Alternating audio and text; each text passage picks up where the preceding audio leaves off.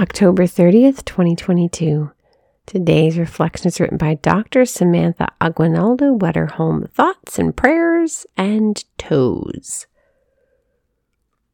Brothers and sisters, we always pray for you, that our God may make you worthy of his calling and powerfully bring to fulfillment every good purpose and every effort of faith. 2 Thessalonians 1:11-12. Foot propped up on a pillow, gauze wrappings gently tucked around my big toe, I tried to stay still while my foot throbbed. In a sudden and traumatic accident involving my left big toenail and my refrigerator door, I somehow managed to severely injure myself one Saturday morning.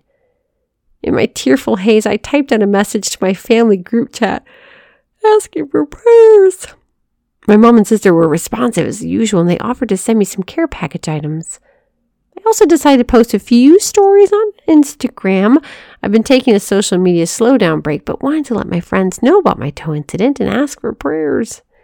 Boy, did they deliver. I received numerous well wishes, hopes, prayers for healing, sympathy, shared stories. It was an outpouring of love and support. The messages were nonstop. People checked in throughout the week just to see how I was doing. How many times have I thought to ask for prayers regarding something going on in my life, but changed my mind, not wanting to burden others? And similarly, how often do I become cynical when others offer their thoughts and prayers, but feel it's done without sincerity? But, sister, throughout Scripture, we are told to pray for one another, for strength, encouragement, reminders, solidarity.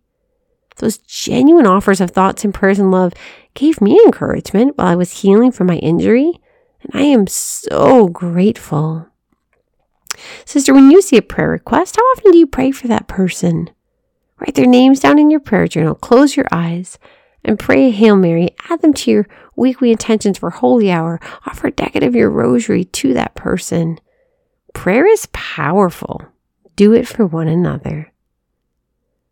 Lord Jesus, we thank you for this day and for this sisterhood. Teach us to pray more deeply, Lord, to pray for one another. We ask this in your holy and precious name.